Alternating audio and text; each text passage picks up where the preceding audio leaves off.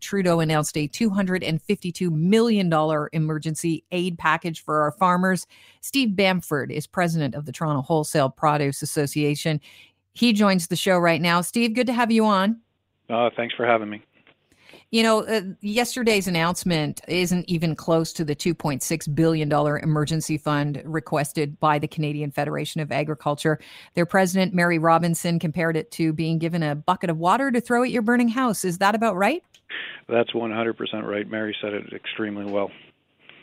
Okay, so can you try and tell us where this falls extremely short and what you think the feds could have done that would be a little bit more helpful for our farmers?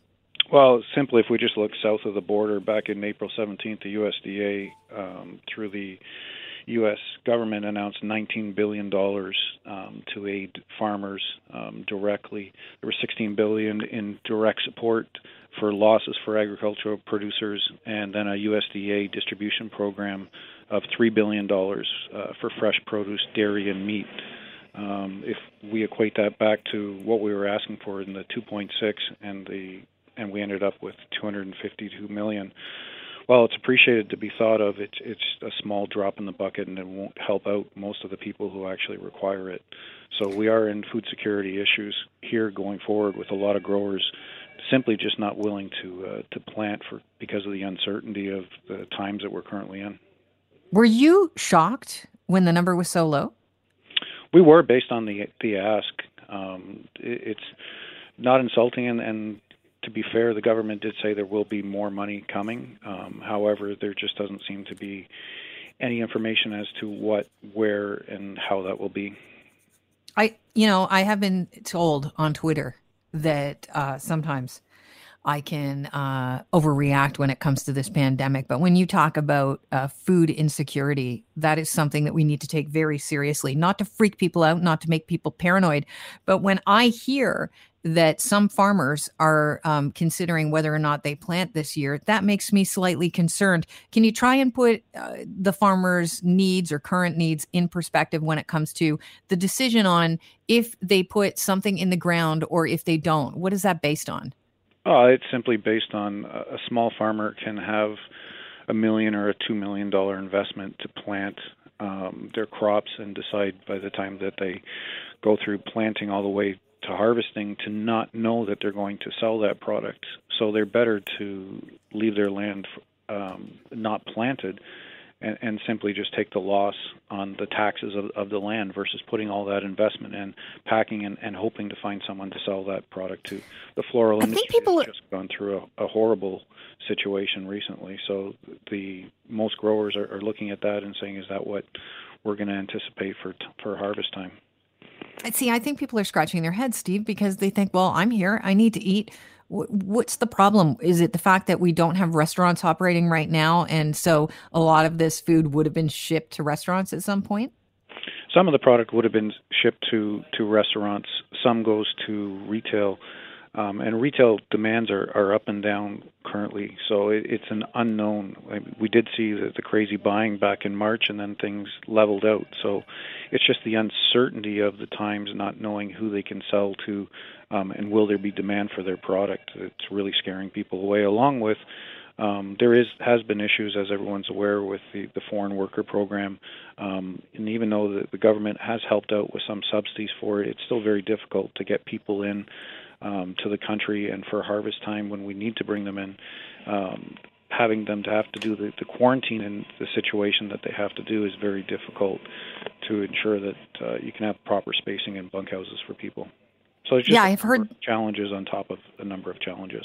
Steve, you bring that up, and what I heard was that we're having a real problem where asparagus farmers, they usually fit. First of all, they get the skilled migrant workers in, because I've had so many emails from people saying there's Canadians that are out of work. Why don't we just use them on our farms? You cannot train a Canadian quick enough. You can't train someone that lives here quick enough these are people that have 20 years of skilled experience under their belts, and they come up year after year to help with the planting and help with the harvesting. I've heard that asparagus farmers were extremely concerned about their future because of the restrictions, not only that are put on them on migrant workers, but the further restrictions that the counties put on them Um, and basically they've said that these bunk houses that fit 50 people, they can only house like 6 or something now. And so they're also concerned about the lack of insurance if COVID shuts them down, if somebody gets sick. That This is a real concern.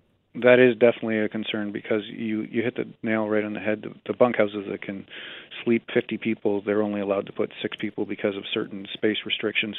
But it's unique municipality by municipality. There could be one bunkhouse, and then there could be a farm 3 kilometers away that's in a different municipality that has totally different rules. So the rules are not set across the board, unfortunately.